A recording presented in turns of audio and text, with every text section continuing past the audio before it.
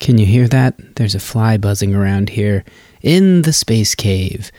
Greetings and a big warg to all of you from the furthest recesses of our known universe, safely tucked away in a cave. Nice to invite you in here again. Have you in here for a bit, escape all the madness out there for part 2 of a really enjoyable talk about dinosaurs. And a conversation and a topic I've been meaning to get to since the beginning of the show. This is a show that's made possible by contributions from listeners just like you. So thanks to those of you who support the show on Patreon and or with one-time donations or just by rating the show on iTunes. The Beast. Might have your misgivings about The Beast knowing what you like or don't like, but for those of you that are willing to enter into the, whatever you would call it, the all-knowing superstructure quantifies and manages all of your interests and desires in life and then uses that data to market more things to you and people like you, that's okay. For those of you that march into it and click on a number of stars for this show, I appreciate it. Okay, probably some promotional things to get to, but you know what? Well, maybe we'll do that at the end. Maybe not. Let's get right to it with more of this fieldwork brewing. The hazy IPA called A Terrible Idea. If you haven't had it, see if you can get your hands on it. I enjoyed it.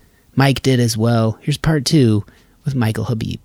So I didn't get around in part 1 to, and I meant to write this down, your position at USC. And I don't know if you're able to speak, you're not here on behalf of them and your opinions are only your own, but your title is very unique. It's very specific. Yes. So, yes, I'm here of just my own accord. These are all just my own thoughts on the world. But I am a professor at USC, and I'm specifically an assistant professor of integrative anatomical sciences. Integrative anatomical sciences. I remember looking at that and thinking, I'll remember that. That's so weird. And I should have written it down because integrative anatomical. So your knowledge of snakes and then reptiles and birds and it all ties in to dinosaurs in a lot of ways. Well, a lot of ways. It also connects to vertebrate anatomy more broadly, which is why I am in the School of Medicine. So that department is in the Keck School of Medicine at the University of Southern California. So I spend part of my time figuring out how the faces of reptiles work and how wings work in birds and things like that. Mm-hmm. Both in the fossil record and the living systems. And then I spend a good part of my time teaching cadaveric anatomy to medical students. So, that's so cool. I take humans apart in the morning, and I take birds apart in the afternoon. Basically. Do you really? Yeah. What was your first time you really did forensically or an autopsy, I guess, on a human body? So my first human dissection would have been in graduate school. Oh, it's been longer than I care to remember now.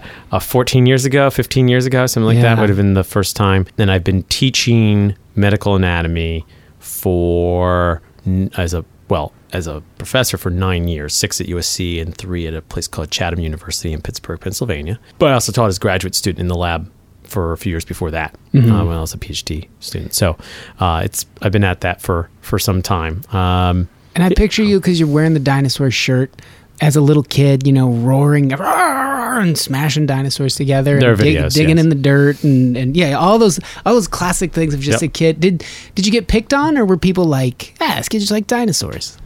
I got picked on a little initially, but and this is an interesting phenomenon. I feel like there might be a lesson in this. I don't know, or maybe it's just I got lucky. Instead of getting defensive about it, I owned it. And I was like, yeah, because dinosaurs are cool. Yeah. Like I kind of won people over, and it transitioned from sort of teasing me in a sort of a, I think probably ultimately a little bit of a malicious sense to friendly teasing. And some of those people that like, not really bully me because they're almost too young to really bully properly, but like were pre-bullying, they transitioned into instead being like acquaintances or even friends that like, like I went from somehow being like uncomfortably weird to being pleasantly quirky.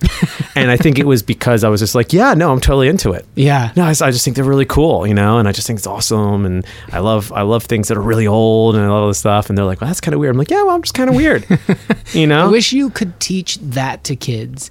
You know, if a kid comes home and says, this is happening.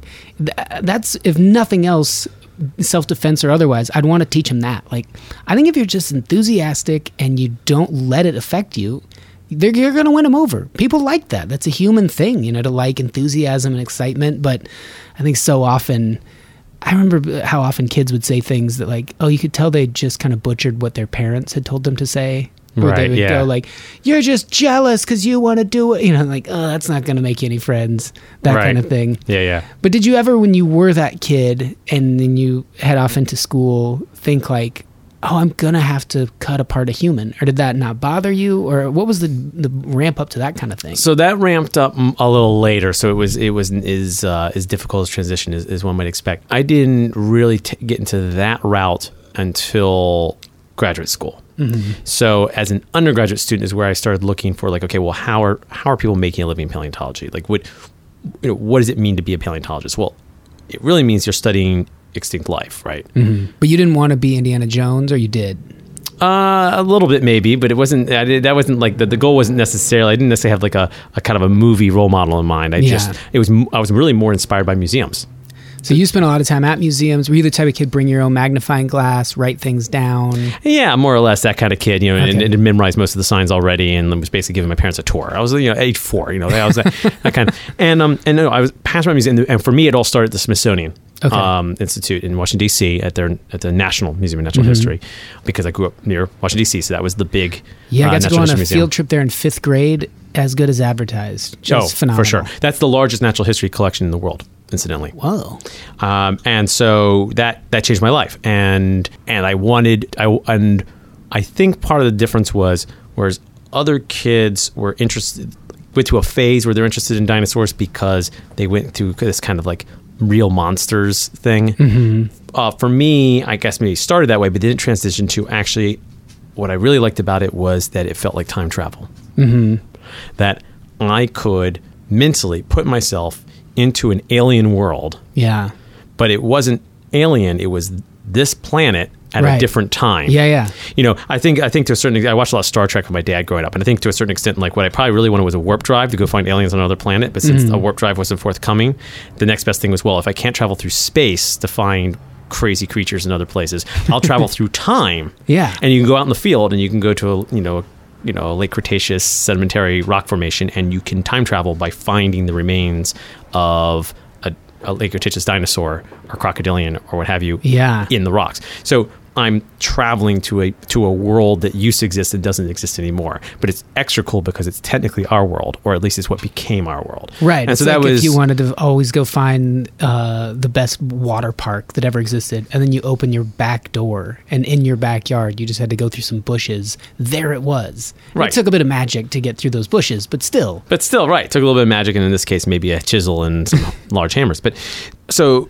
that was kind of the passion. But then it was sort of, well, paleontology, though, in a way, is by its very nature kind of an integration of different fields. It's kind of different stuff mashed together, because there's geology in there, and there's anatomy in there, and there's ecology in there. There's all kinds of different things in there. And so what part of that was I most passionate about? And I say I liked the anatomical component the most. I thought more like a biologist than I did like a geologist. I did get some geological training because I needed that for the path I was on, but I said I was going to focus on, well, how did people get the best training possible in that, and what did they tend to do? And it turned out that, at least in the US, largely they are anatomists who are trained in both human anatomy and the anatomy of other vertebrate animals, and they often are academics who teach medical anatomy. And I thought, oh, this is great. This does all the things I'm interested in. It gives me the training I want. I actually wasn't sure how much I was going to like teaching anatomy. I figured it might be kind of a means to an end. It turns out I love it. And so actually I spend most of my time teaching at USC. So more than half my time is teaching in the anatomy lab. It sounds like you get a little bit of an option, whether you want to, per semester, maybe spend more time doing something else. You can. It depends. I would have to do a fairly complicated renegotiation of my contract in my particular case for that, but it's not impossible. In other institutions, sometimes it's even more semester to semester. But I'm comfortable and happy with doing lots of teaching of future physicians, and then I still have enough time to pursue my interests in paleontology. And I spend a lot of time at the Natural History Museum of Los Angeles County. Natural History Museum of Los Angeles County. There we go. Where I'm a research associate. So you were asking about my appointments earlier. I have, in addition to my appointment at USC, I also have a position in the Dinosaur Institute at the NHMLA. So cool. It really, I'm learning about this for the first time. I'm also an outsider, but to me it seems like, based on what you wanted to do, what your interests are, and the kind of leeway you get, and the way that your career allows you a pretty broad sort of scope, seems like it's ideal. Like little kid, you could look up and be like, way to go, man. I've thought about that before. I've actually thought, would little kid me be proud of adult me? And I think, on the whole, the answer is definitely yes. And that makes me feel really good. That's sort of like, that's like, that definitely helps me sleep well at night, thinking like, what? I'm making little me proud. I grew up into somebody that the child me would look up to. And that's, I think that's a good thing. Is it a pursuit for finalized answers? Do you just enjoy the kind of construction of the past, Earth from the beginning to where we are? Does it help you project into where we may be going as humanity or life as a whole? Is that too much stuff all at once, or does that make any sense? It makes sense. I mean, I would caution anyone that's interested in a professional science career against looking for finalized answers. The journey should be as or more important than the end point, because the end point's going to change on you throughout your career. It's just the nature of the beast. But there are a number of different things about that journey and about the investigation that I find rewarding. A lot of it's just trying to find the best answers we can to things, and again, the process of trying to figure this out, I find really invigorating. There are applications to it as well. I mean, it does give us, it tells us something about our place in the universe. It tells us something about how systems on Earth work over long periods of time. It gives us an idea of how to contextualize our impact on the planet and where we might be headed in the future, like you alluded to. There's other applications as well, because I do a lot of biomechanics, and a lot of what I work on is using the fossil record and the living record, basically, in combination to get at fundamental properties of how living animals particularly move. I do a lot of motion study stuff. There is actually some synergy there with engineering and robotics. So I have also a background in fluid mechanics, and I use that a lot in my work.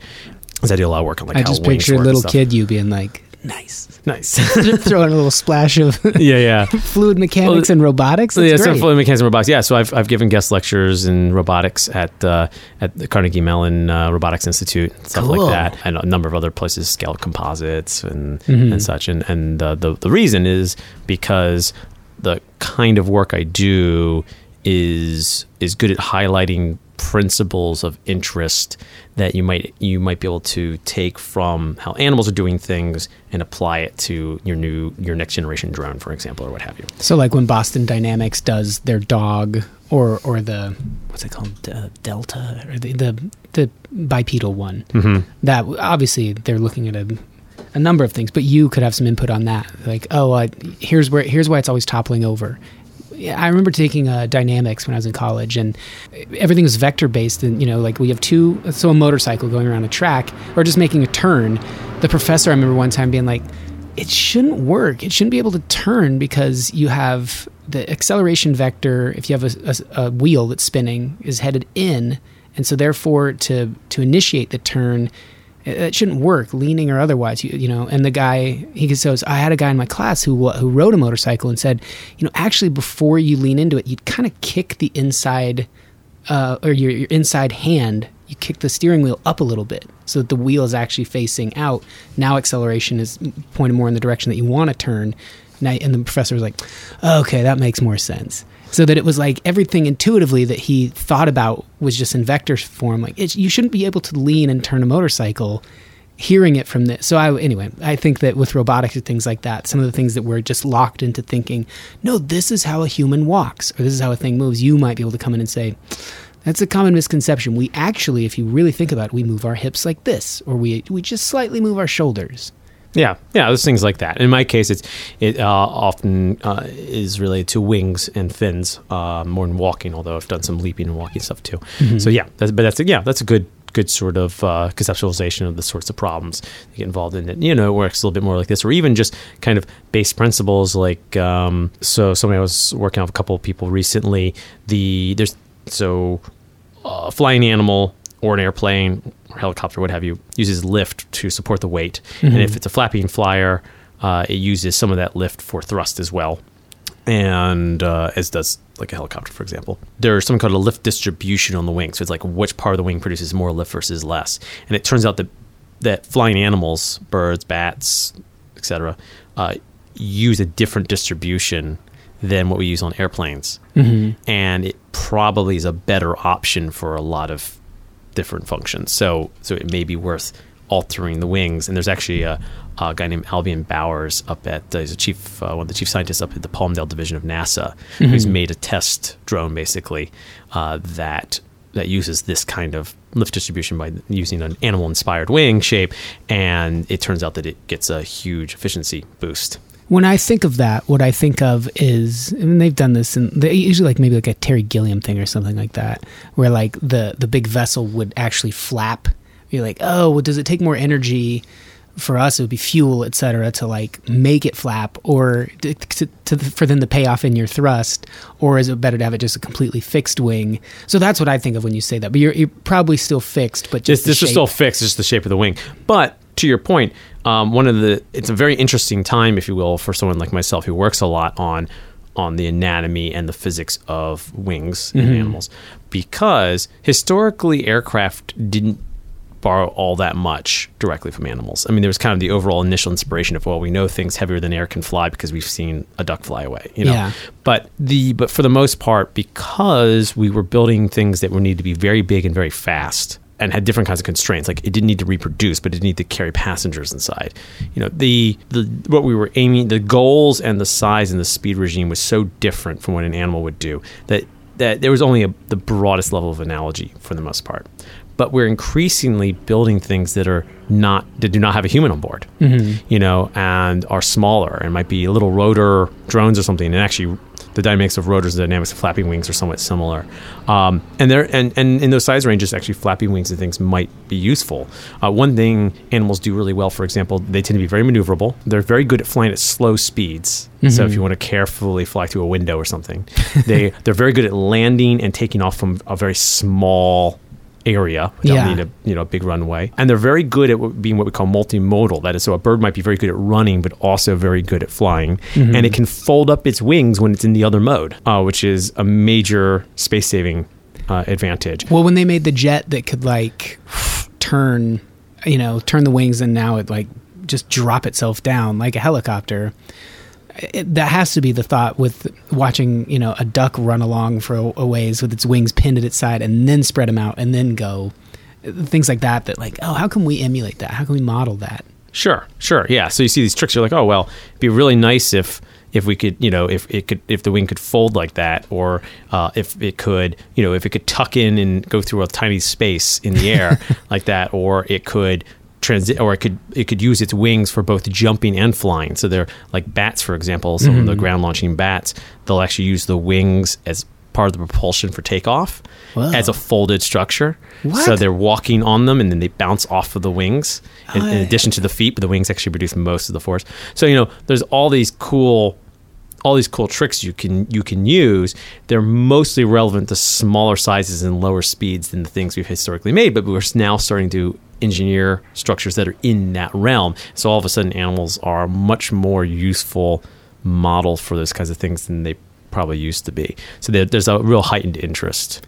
And that interest, where do you think it really comes from? Just to see if we can do it, to be more efficient, to, we got planes, jets, helicopters, we're mobile. Is it just like, yeah, but we don't have what they have? Is that the interest? I think there's a bit of that. I think for a lot of folks on the kind of the front end of the R&D side, they just, their passion is doing new things that no one's done before. Mm-hmm. Then there are some more practical concerns. I mean, there's obviously military uses for things that can fly slowly and quietly through windows, for example. If they invented a military weapon that could walk along with its wings under its feet, spring off of them, use some thrust with those wings, and take off, that would be pretty cool. It would be pretty cool, yeah. Send it in to pick up someone pinned behind enemy lines or something. Mm-hmm. But there are also, of course, commercial interests, for shipping and things of that nature, and recreational stuff as well. I mean, I think, initially the price tag on something like that's going to be so large that it's just going to be high-end commercial to military use. But eventually we'll be good enough at it that, that toys will be folding wing, compact, man, that's cool. Flapping wing drones, and yeah, the kid gets their Christmas present or whatever, and they unwrap it and they get this little thing and they toss it in the air and the wings unfold and it flaps around the room, and that's worth it. Just they could tell it to land and it walks. I mean, it's you could see that becoming the toy of the future, for example. And obviously there's a tremendous amount of potential money in entertainment. So there's a lot of different angles, and I think a lot of the impetus in the short term is just kind of to do it and maybe and to military and maybe like the most sophisticated commercial uses. But downstream, I think it's going to take the same path that the little quadcopters took. Mm-hmm. It started as can we make a slow flying maneuverable drone for surveillance, and now it's, oh, look, now we can make them cheaply enough that you can buy them at Costco and give them somebody as a gift and fly them in your backyard. Yeah. But still, I mean, the thought of, Christmas morning or something, a little kid opening it, and say it has like an Alexa kind of component. Bernard, jump off the table and fly around. Sure thing. And then yes, that is worth it, I think. Yep. Is it, I mean, from your knowledge of the prehistory, dinosaurs, etc., and into the anatomy of things that have been, existing through that or that are new, i.e. us, that it all lends itself to some knowledge on the world, but also the future of the world, like this sort of mm-hmm. toy or whatever. Does that seem odd to you ever? You're like, this is so strange that my field of expertise, one, is so broad, but two, that it all kind of circles around and complements each other to some degree. It always catches me off guard, but I think I've gotten sort of used to just kind of following the waves where they go, and weird things come up. Like, I never thought of using it that way, but all right, let's give it a shot. You get a phone call from someone like, we're really interested in bringing you on this project to do this thing that, I never imagined anyone would do. Okay, yep, I can. That's so cool. I guess I've kind of gotten the mode of sort of, instead of being like, was this expected? Instead, just kind of feeling like, can I do it? Mm-hmm. Do I actually think I can be useful? Yeah, I think I can. Yeah, I can. Yes, I can answer the question they're trying to answer. I'm not sure exactly how they ended up calling the pterosaur specialist on this, but sure, fine, I'll do it. And your knowledge of things like the pterosaur and where the feathers might go in, translating over into the anatomy of something else, teaching your students in school, having that familiarity with like, well, for a long time, feathers went in like this, then maybe this changed, and getting into then now birds as we know them, this is a different thing. And when we're modeling that, it just seems fascinating to me that all of that would become this giant database you could draw from. Yeah, it's fun. I mean, I work on everything from armor to wings. In fact, at this very moment, I have an armor project. I do a lot of work on giant flying reptiles. I'm doing a bunch of that at the moment. Mm-hmm. And I do a lot of work on giant animals. I think basically I'm just trying to set up to make a dragon. I think it's basically... It sounds like it. It's just, I'm just, when Game of Thrones becomes an actual thing in my backyard, you'll know what happened. But the, armored flying giant things. But,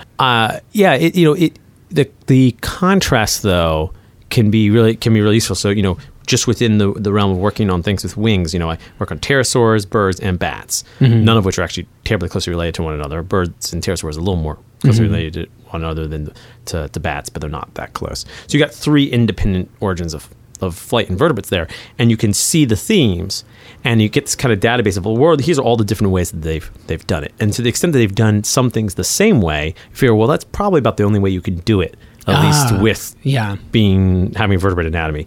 But then you see all the other different variations on the theme, like, you can suspend your wing off of 4 of your fingers. You can use one giant finger, like a pterosaur. You can have a relatively short arm and hand compared to the other 2, and have feathers growing out of it instead, like a bird does.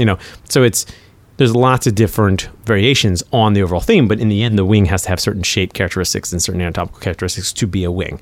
So I think in a way that having that weird library to draw on gives me a broader base for these kinds of applied projects. It also gives me nice inspiration for understanding the context of what our anatomy does and doesn't do when I'm teaching medical anatomy. But it also just, I kind of want to know what the limits of biology are. That's kind of like my overarching, like what can life on Earth here do and not do, and why is it, like how does anatomy interact with physics and a lot of time and evolutionary dynamics to get these kinds of structures, but not these kinds of structures. And that's one reason why I look at the fossil record so much, because 99.9% of all organisms that have ever existed are extinct. So if you want to know about what the rules really are and what isn't possible, you really have to go into the fossil record. If you limit yourself to the living, you're only using less than 1%, 0.1% of the data, really. So, does it give you some interesting thoughts on God as like a tinkerer, as, something tried this and this and this, just the random chaos of all of it, the adaptation of all of it. It tried this method and this and this. And why are we limited to only thinking of those that we go, why didn't God, or for lack of a better term, that thing, why didn't it try this? Why didn't it try birds that had their wings attached here? Or why didn't it try wings that had 4 folds in them, or etc.? Does it give you those thoughts ever? I mean, it does in a way. I mean, I'm not a particularly religious person myself, so I don't think it causes any kind of sort of spiritual crisis. But there is a kind of a functional question there of, well, is it just luck that certain things don't seem to show up, or is there actually some kind of constraint? And it could be a physical constraint. It could be mechanically go, why doesn't it do it this way? Oh, because it wouldn't work. In other cases, it might be like, oh, no, that works physically, but nothing's ever done it. And then that's when I knock on the doors of my developmental biologist buddies, and I'm like, would this work developmentally? And they're like, no, there's no way you could build that. Oh. Right? Like, have you ever tried? Have you ever let's build this and throw it off the roof? Well, no, we haven't done that, but I actually do collaborate with developmental biologists on a number of projects, and that is often a real constraint. It's like, embryos can't do that. Like vertebrate embryos, sure. They're stuck doing this, and this just because of the way that vertebrate development works. Oh, okay. And so they, there's no way that's ever going to show up, because if in order to make that, it'd have to change this, which would have to change this, which would have to change this thing, which would mean they have no head, or something, or whatever, And it was like, a good example I use with my students actually is, I tell them, these are all future physicians. I say, you will have patients in the future, you'll get X-rays or whatever on them that will have extra vertebrae in their back. It won't be common, but you'll see enough patients that you'll probably see it once or twice. Are you talking not vertebrae, and to beyond the vertebrae, the upper neck ribs that people get sometimes? Well, that's one variation you get, but I'm talking about the actual vertebrae themselves. The number of those. So they're rare, but you can have some. You can have some extra ones in your back and lower back, but not in the neck. So you can get weird ribs on the neck, which causes sometimes some symptoms. But you don't have extras. We all have 7 cervical vertebrae. In fact, by we, I don't just mean humans. I mean mammals. A dolphin, which has almost no neck to speak of, has 7 bones in its neck. They're just all smashed together. They're really short. Same with giraffes, right? 7 huge ones. 7 huge ones on a giraffe, exactly. And so they're going, why the heck would you only have 7? And again, the first thing you do is you look mechanically, well, is there a reason why mechanically you can't have more than 7 cervical vertebrae? Well, the way you check that is you check other animals. And the question is obviously, or the answer to that question is obviously no, because swans have like 23 or something, owls have 14. The highest neck bone count is in an extinct animal. It's in a plesiosaur, a long-necked marine reptile, that had 72. And that's not a multiple of 7. So it does, as far as like the embryos, I kind of was tracking you a little bit there. Like, well, okay, there must be some logic, but 72 makes no sense. It makes no sense. Yeah. So it's not something about magic of 7 per se. It just is the number of mammals have ended up with. So that part of it is essentially random. What's not random is the fact that mammals don't tweak it. So why are mammals constrained and reptiles can have anywhere from 7 up to 72?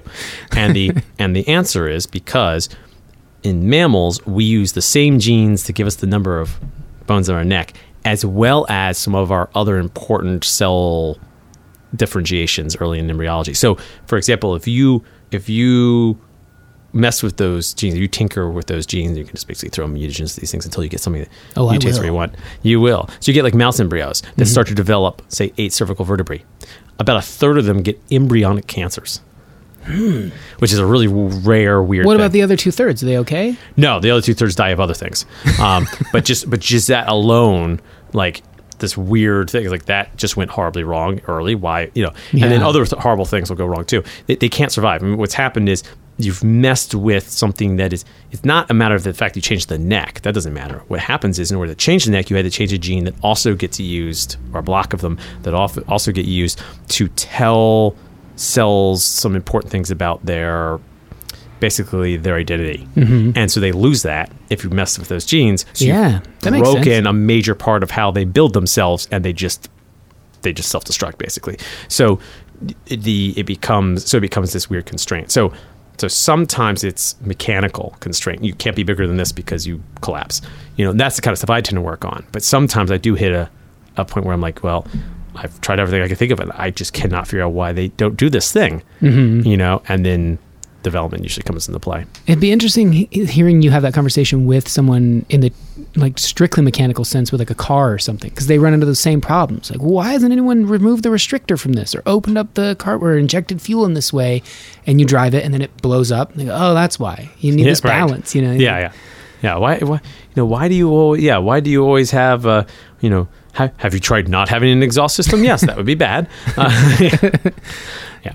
Does it? So going back to, and I don't know how much you want to get into this, but the Big Bang, as far as we know, formation of our universe within its solar system, galaxies and planets, and our particular little planet with life seemingly happening, unless it's some bizarre simulation.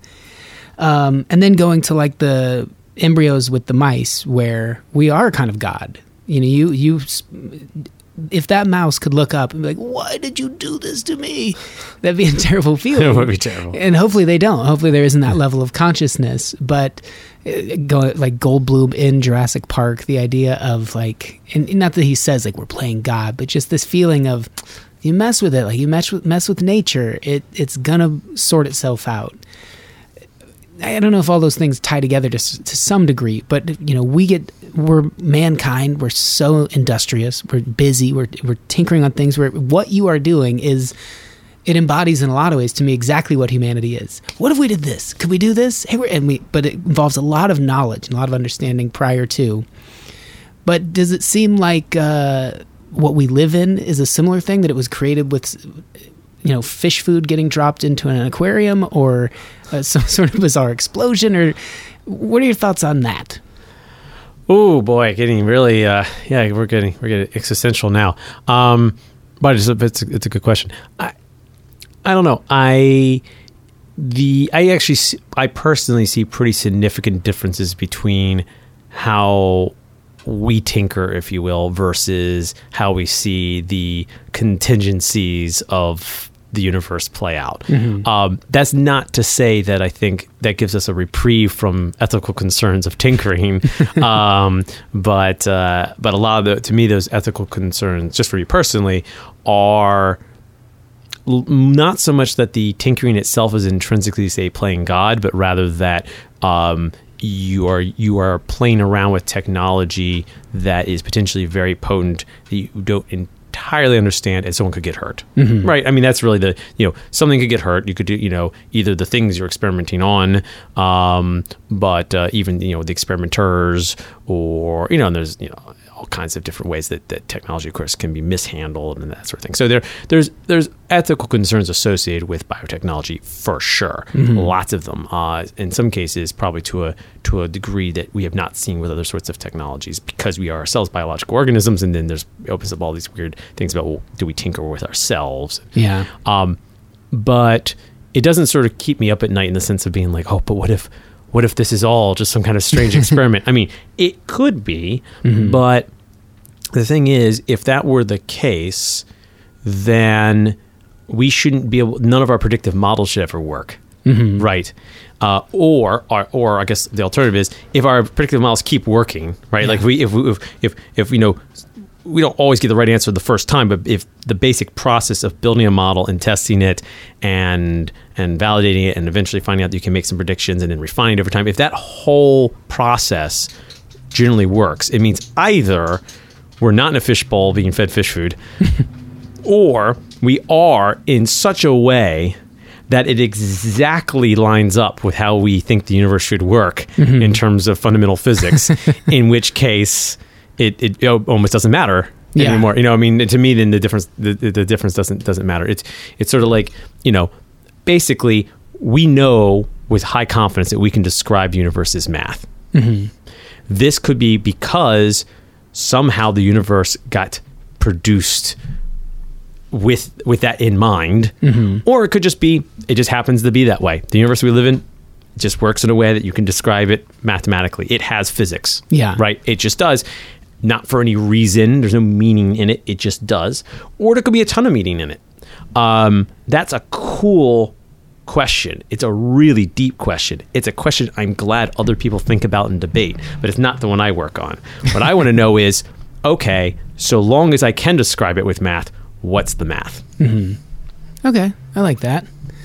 Do you worry at all, say working on this armor or things like that, being Oppenheimer, one of these guys tasked with, you could be working on something that could give way to, something that could be used nefariously, or get into the wrong hands and be a detriment to society as a whole. Or you're like, no, nothing I'm working on is going to be that potent or dangerous. At the moment, I don't think I'm working on anything that would be, I wouldn't expect it to be that dangerous. But yes, I do fully recognize that there could be military applications. I even have been on a military grant before. So yeah, it could be that someone creates a weapon out of some stuff I'm doing. It's more likely they'll create surveillance equipment and body armor, which in a sense is still a weaponization. I guess maybe it shouldn't, but it doesn't bother me as much as a new type of high yield explosive. But so it goes. Yeah. But someone could easily make the argument that I'm splitting hairs there, and it's still fundamentally the same problem. And I do, I do think about that a little bit. And I'm not saying I never have any kind of sort of moments of self-doubt, but it's not huge. I'm a huge fan of Asimov's work, and my father and I used to read his stuff all the time together. We both read the same book, and then we talk about it each night and over dinner and stuff. It was great. And one of my favorite quotes from him is, he said that if knowledge can create problems, it is not through ignorance that we will solve them. Ooh, I like that. So it's kind of thing, will I create some problems? Yeah, probably. I'm going to try to create more solutions than I create problems. That's it's just, I think the best you can do is be on the net gain end of it. Yeah, in the movie, you're a key asset. You're someone that the bad guys get their hands on and hold a gun to your head and be like, "No one move," and then the good guys go, "Crap. They got if anyone was going to solve this, it was Mike." You put a lot of confidence in me. I appreciate that. That's good. I'll try not to get captured by enemy forces. Thank you. Or hopefully you have some trap rigged in. You've got a fail-safe in some way involved. Yeah, they don't know that I've already modified myself with a bulletproof exoskeleton. Yeah. Yeah. They pulled the trigger and I survive. I don't know. I'll have to get on that. Okay, cool. Please do. All right. I guess. Well, we didn't get to all the periods. Yeah, and sort of the span of time. Yeah, so it's kind of fun. I like kind of doing the kind of walk through time. So before we start, I do want to. I always think about this: that the 65 million years seems like a long stretch.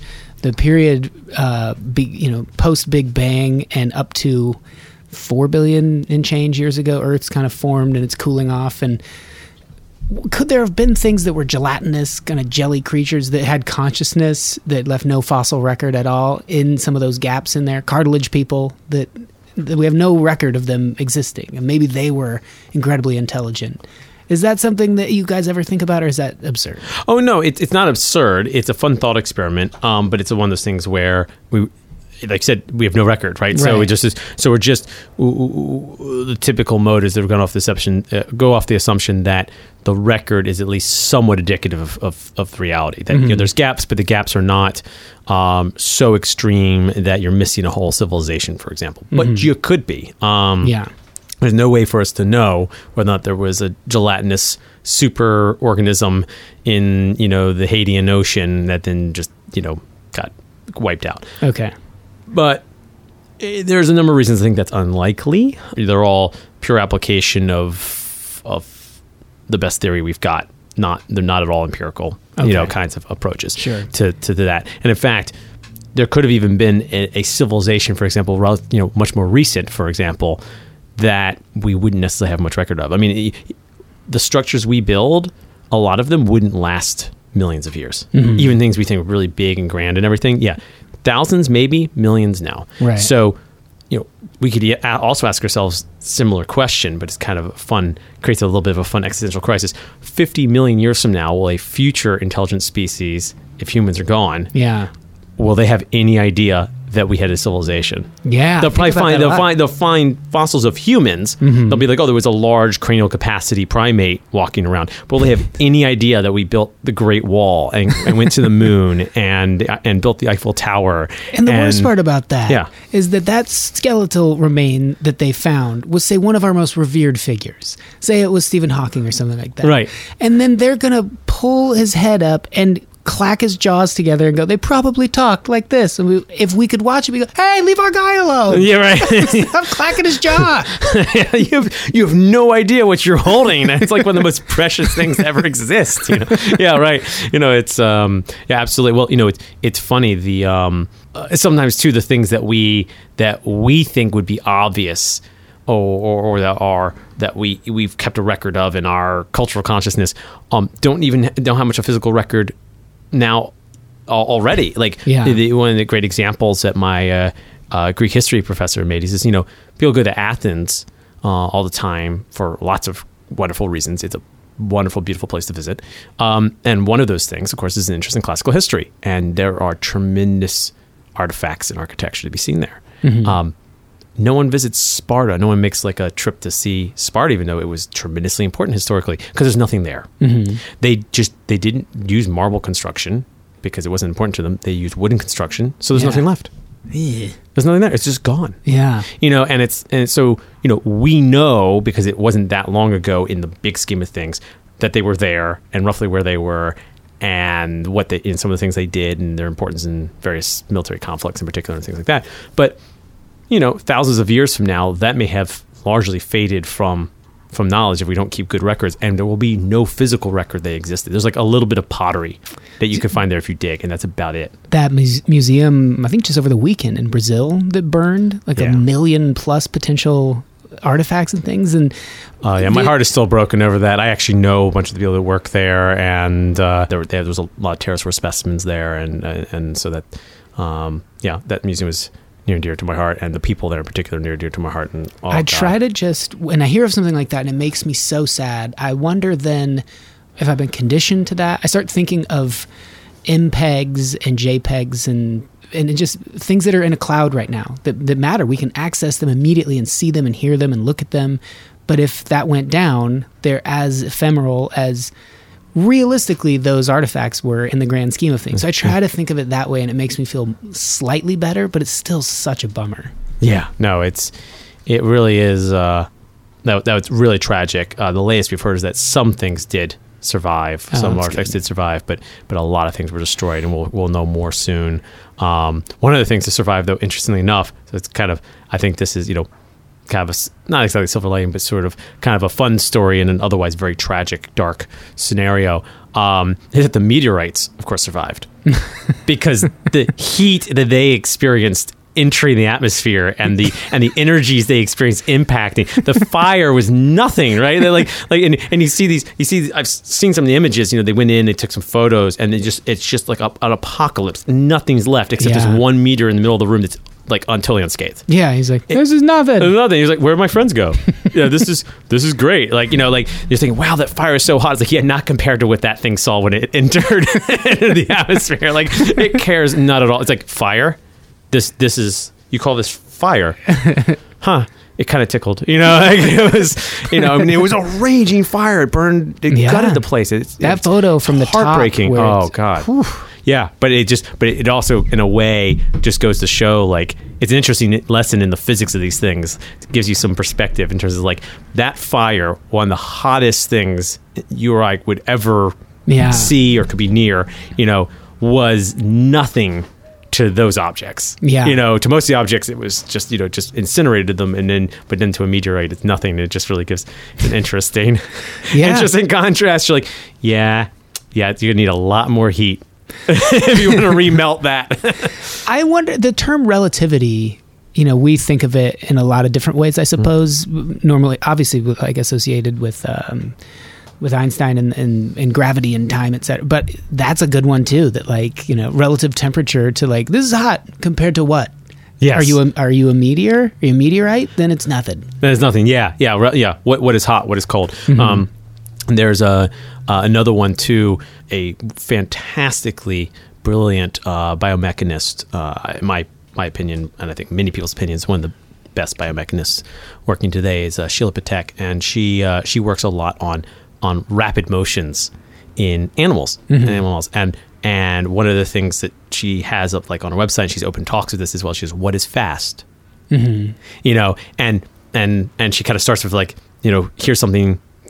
Here's something moving quickly or running or whatever. Is that fast? And of course, maybe yeah. But then she shows something that it's much, much faster. Like, well, what about the strike on this animal that's, instead of being, 10 Gs, it's 100 Gs. Mm-hmm. And people are like, oh, okay, well, that's fast. And she's like, oh, yeah, well, here's a mantis shrimp, and it's 10,000 Gs. And they're like, what? Like, yeah, that's fast. So it's yeah, they were all fast by some measure, but it's all about what is it? Yeah, what is your reference point? Mm-hmm. I love that presentation. It's really, really cool. People, I think, I don't want to say hippies, but a lot of times people that get into are you into quantum energy? And they'll bring up neutrinos, they're so fast we don't know where they are. The speed of light fast, or are they faster than that, and that kind of thing. Which, the whole relative scale is, but that we can see them, that we can see physical animals moving and go, that's really fast. And no, watch this thing. No, not so much. Yeah.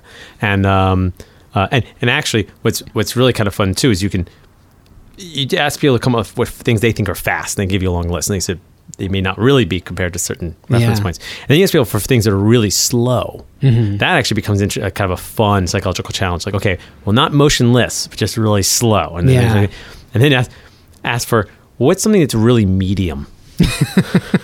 Me. Yeah, right. Let's see how right in the middle. For anything. I mean, even you can even just do it. You can get more abstract to just the numbers. So my friend's think of a really big number. Mm-hmm. Okay. Think of a real small number. Okay. Think of a really medium number. What? And then of course the flip on that is go, look, that last one was much more psychologically challenging for you, right? And yeah. Okay. But all three of those were equally as irrelevant or relevant, depending on how you look at it, right? Yeah. Like you still have a big number. Well, there's an infinite array of numbers. So who's to say that was big? I can come up with something many, many, many times bigger. No matter what number you came up with, there is one bigger, much, much bigger. And no matter how small you thought, there's one much, much smaller. Mm-hmm. So the big and the small numbers were just as absurd as the medium one. It's just that's not how our brain works. No, it definitely is not. So it's kind of fun. I worked myself into the really small space at one point, And I think I woke up my girlfriend, was like, hey, I have some new thoughts on infinity. She thought that was just the silliest thing to say. But there is something about that of like trying to pin it down, trying to get down to that small point. Like, oh, well, it can only go potentially this far. Yeah. Yeah. Well, it's interesting. I think that researchers, engineers, scientists, anyone, or really any artists, anyone at all, that has to deal with scale. People who think in the really large scales, at least relative to our typical experience, so things much bigger than what we are naturally adapted to deal with, both in time and space. Yeah. And those who think about things are really small, things much, much smaller than we typically interact with or recognize we're interacting with, have a lot of things in common philosophically.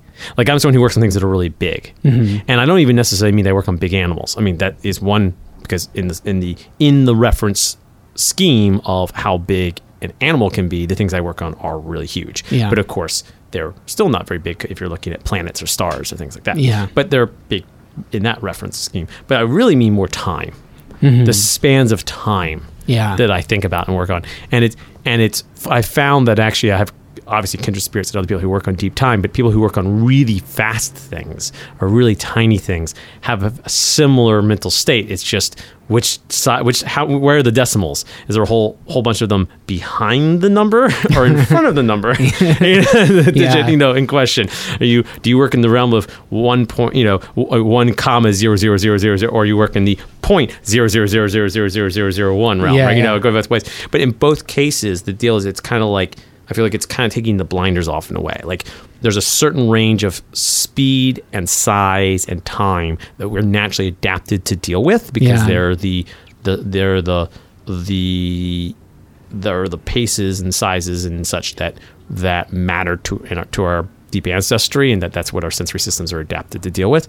And then you step well outside of that, and that takes a lot of training and special equipment and special ways of thinking about things and new kinds of mathematical approaches in order to somehow do that. So working on the range of weeks or months or years, you can do that with the equipment that you have on board, basically, right? All your normal sensory systems. But if you want to think about millions of years, all of a sudden you have to step way outside that and use other methods and proxies and things.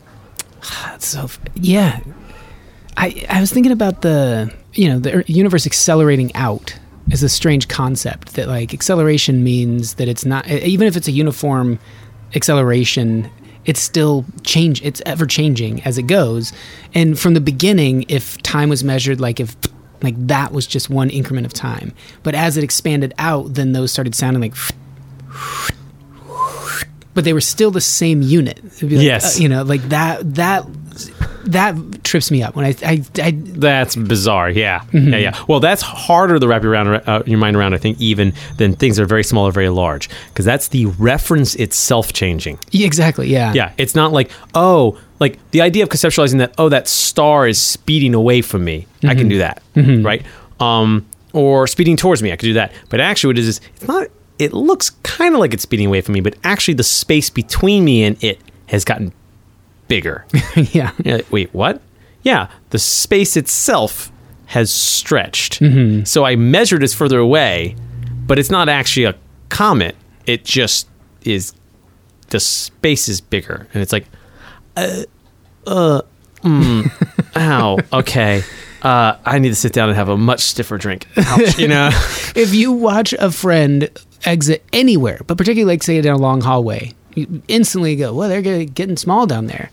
And the star is moving away at such an immense speed, and yet every night you're like, they're still in this hallway at the same spot. Yeah, right. They're not going anywhere. That's frustrating. That's exactly what you were just saying. Like, I need to get my head around this a little bit, because the hallway is either getting much longer, but my friend doesn't seem to be disappearing at the way I would expect. Right. Okay. I guess on that same line, I'm God. I'm checking in with you to give me some intel on how my project, Universe 27605 went. And particularly, I want to know about this little place in this galaxy that I've called Milky Way. And I want to know how the Earth planet, I call it, how things fared there. I had some ideas in mind. I thought that potentially after it formed, that these giant lizard-like things would develop, as well as some mammals that were intelligent. They'd ride them. They'd all work together to create super suits and jump onto other planets and launch and navigate their way through different galaxies and eventually out into the universe, just loping along like they were riding these giant lizards in their super suits. So I'm curious how it went. If you can give me a trajectory of time, I'd appreciate you filling me in. Yeah, so there's some good news and there's some bad news. Okay. The bad news is that the timing didn't really work out on the giant reptiles and the humans. Yeah, so we, the some of the other stuff that you have, spinning around the cosmos wiped out the big reptiles long before we're here. We did find their fossilized corpses, though. Okay. So we were excited about that. Great. And the good news is we are starting to hop around to other worlds. So we finally sent something beyond the borders of our own solar system. We've been on our moon, our sister planet. We're thinking about going out to Mars. So, we're working on it. That's the good news. Good. The other bad news is we decided the best way to power all this was to burn some of the minerals that were left behind, particularly hydrocarbons. God, I borrowed those from my cousin. Yeah, and well, we decided not only to burn those hydrocarbons, we decided to burn them basically all at once. So that's So we're having a problem with short-term versus long-term planning, it turns out. But in terms of the overall scheme, yeah, we went all right about 4 billion or so years ago. Some things that we think were essentially life that could reproduce themselves appeared essentially as sort of it made the transition from sort of complex chemical to something we would consider to be alive. It's a little bit of an arbitrary distinction, but we think that transition happened around there. We know they're definitely around by 3.5 billion because we have some fossils of things that were built by colonies of these living things, which is pretty cool. We also have some other indirect evidence. We're pretty sure that they were making a lot of oxygen there a little bit before that because they oxidized all the iron. Probably also almost poisoned all themselves to death. But fortunately, some of them became able to, some of them had mutations that allowed them to use oxygen, and so the era of oxygen-based metabolism. And in this iron period, was the sky red? The sky red, or the oceans were red. The oceans would be red. Yeah, okay. And I see the sky. Yeah, that's a question. I'm not sure what. Well, the sky might have been pretty volcanic in some places. The sky might have been pretty gray. But yeah, so so we had a long period where, from our selfish perspective as multicellular sentient primates, was boring, although chemically it was probably very exciting, and for a few billion years. And then at a little before 500 million, maybe around 600 million or so, some more multicellular types of things started showing up. And we don't have much. We have like impressions of their dead bodies, basically. They were kind of neat, but they didn't do much. But they got really interesting at right around half a billion. 500 million years ago, when they started making skeletons, mostly exoskeletons, and then shortly thereafter some things had some endoskeletons, and we call that the Cambrian, and we suddenly found a whole bunch of fossils of them, so we call it the Cambrian explosion, because I should also probably let you know we were very violent humans, so we like analogies to explosions and fire and things like that. That's hard to hear. Everyone was supposed to get along in my original designs. Yeah, I'm sure they were. There's it's starting to get a little rough with 7 billion of us. I'm guessing that's more than you probably had in mind. Any case, so we call it the Cambrian explosion, and that's basically a rapid diversification of things of all kinds of hard parts and stuff, and that's a really cool kind of checkpoint in the fossil record, and that kicked off a time period we call the Paleozoic, so the old life, and the Paleozoic was started out as something we would find really alien. There wasn't any life on land. It's all in the oceans. The life in the oceans was very strange, all kinds of weird arthropods and stuff. But about halfway-ish through the Paleozoic, a little more than halfway, there were some vertebrates on land. So that's a cool transition for us. Of course, arthropods had already made it there, and plants made it there even earlier than that. So there's a couple different stages, around 400 million, for some of the plants making it on the land, and then 300. We've got, by that point, we have arthropods there, and vertebrates just starting to make the jump basically a little before that. And things get really cool in the Permian. You got these big saber-toothed things that were pretty closely related to our ancestors as mammals. They were running around and murdering the heck out of these other big herbivorous things, and it was awesome. That's good. And that was pretty cool, yeah. And all the continents were united in a thing we call Pangea. We were able to figure out that was the case. That was really hard for us to figure out. No, it wasn't hard. It's not hard for you, but you knew that was going to happen. Right. But to please tell me it stayed Pangea. It didn't, unfortunately. Yeah, but everyone was supposed to have dinner every night together. Yeah, it was probably just as well, because it turns out that actually that united continent with massive internal desertification, and then these big basalt traps opened up, and anyway, the Permian ends up it ended with the worst mass extinction in Earth's history. Over 95% of everything died, horribly and tragically and probably painfully. That's the one thing I was trying not to have happen. I know, but the good news is not everything died. Not everything died, and so at the end of the Permian, we figured, well, that's a hell of a transition. This going after this apocalypse. So we'll give it a new name. So we figured, well, after the old life comes the middle life. So Mesozoic. So the Mesozoic or Mesozoic is the middle life, and we split that up just like we did the Paleozoic. So we've got a Triassic, a Jurassic, and a Cretaceous. And we're very fond of the Mesozoic because a lot of stuff that we really care about happens in the Mesozoic. So the first mammals show up fairly early in the Mesozoic and the Triassic. The first of these things we call dinosaurs show up then too. The first turtles are really cool. They're these armored things. Yeah, those are in my plans. Good, yeah, because they're cool. We appreciate the turtles. Turtles are really cool. And so then they show up, and we're pretty sure if we took a time machine to the Triassic, we'd like time machines, by the way, if you can work that out. If we could take a time machine to the Triassic and look at that, it would still be kind of an alien world to us. Like, we'd start to see some of these familiar groups, but the plants would still be kind of weird to us and things like that. But then, as the Mesozoic goes along, it gets more and more familiar. So in the Jurassic, we have, by that point, dinosaurs are all over the place, and a lot of them are huge, or the big terrestrial vertebrates at the time. And you've got things that are herbivores, and you got things that are predators that kind of understand those roles.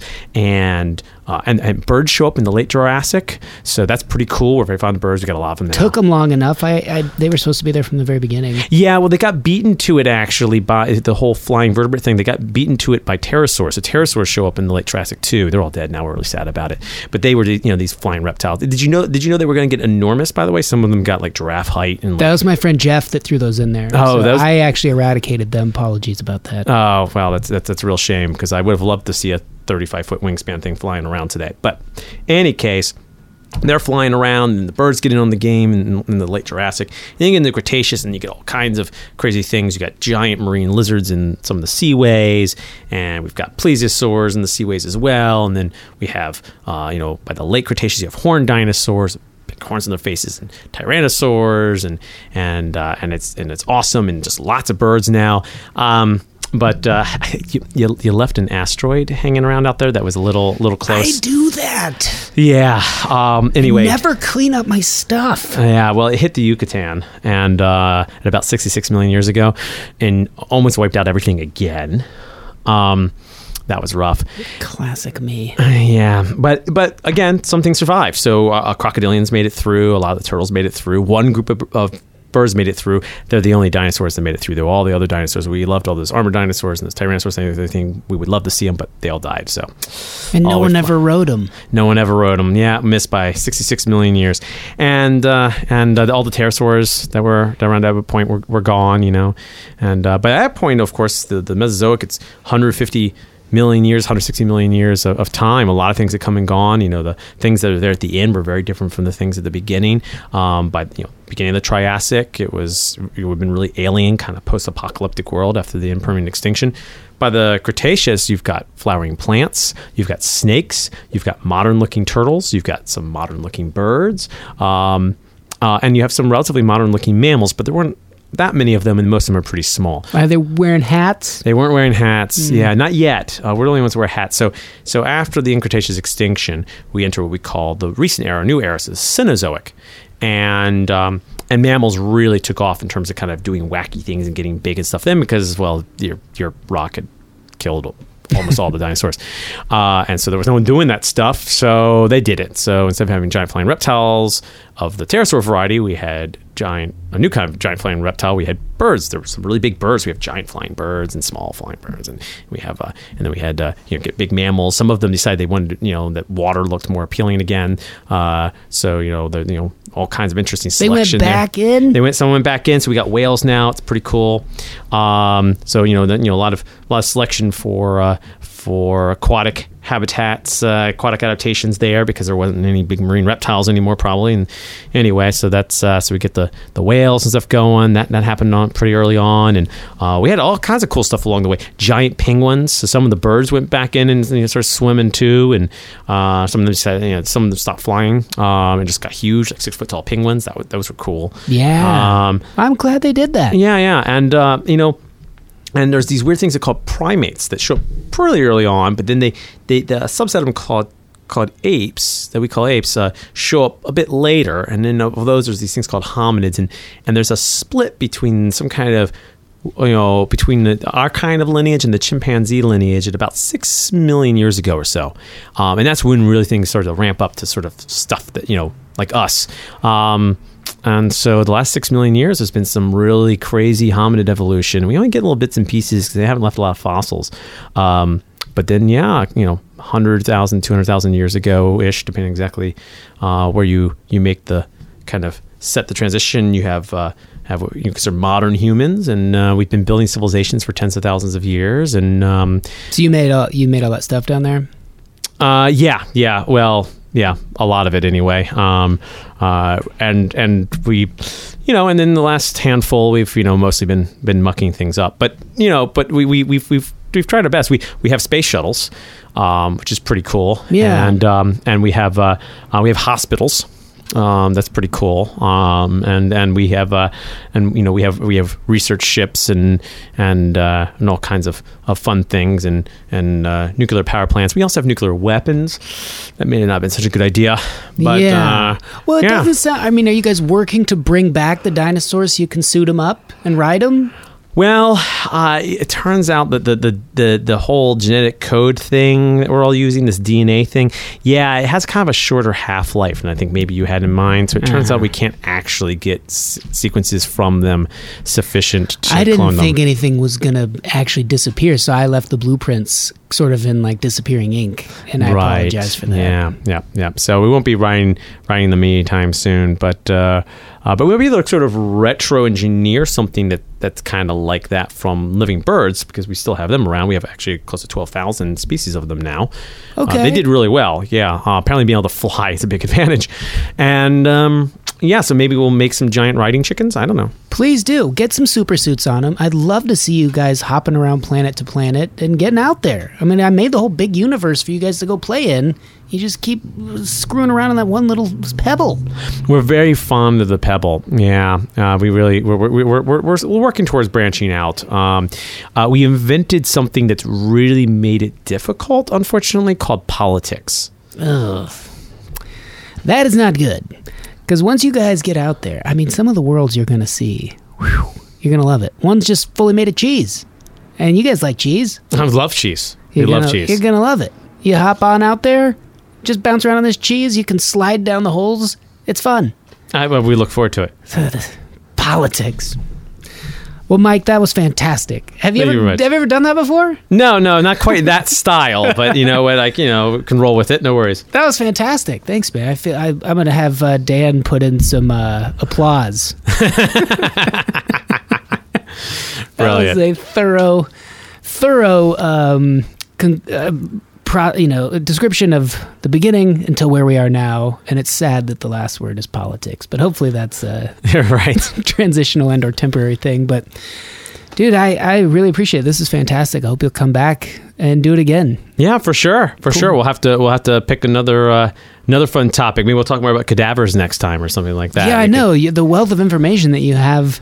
I was going to ask you all about medical students and how crazy it is that we ask them to just retain these encyclopedia-esque volumes of material and access them at a moment's notice. And yet people tend to do it pretty well. Yeah, they do. The expectations we have of them are honestly, I think, a little outlandish sometimes. But anyway, yeah, there's a whole interesting, that's a whole nother fun train of thought we can get into sometime. I actually I interview applicants for the School of Medicine sometimes as well. So there's a whole different perspective to it, because I teach the students once they matriculate. So I teach first and second year medical students, but then I'm also seeing them as they're all in the process and applying, and and it's an interesting scenario, because you get mostly you get these really talented, amazing students. You're like, wow, you'd be really great for medicine. Wow, this is a fantastic interview. And then occasionally you get someone you're like,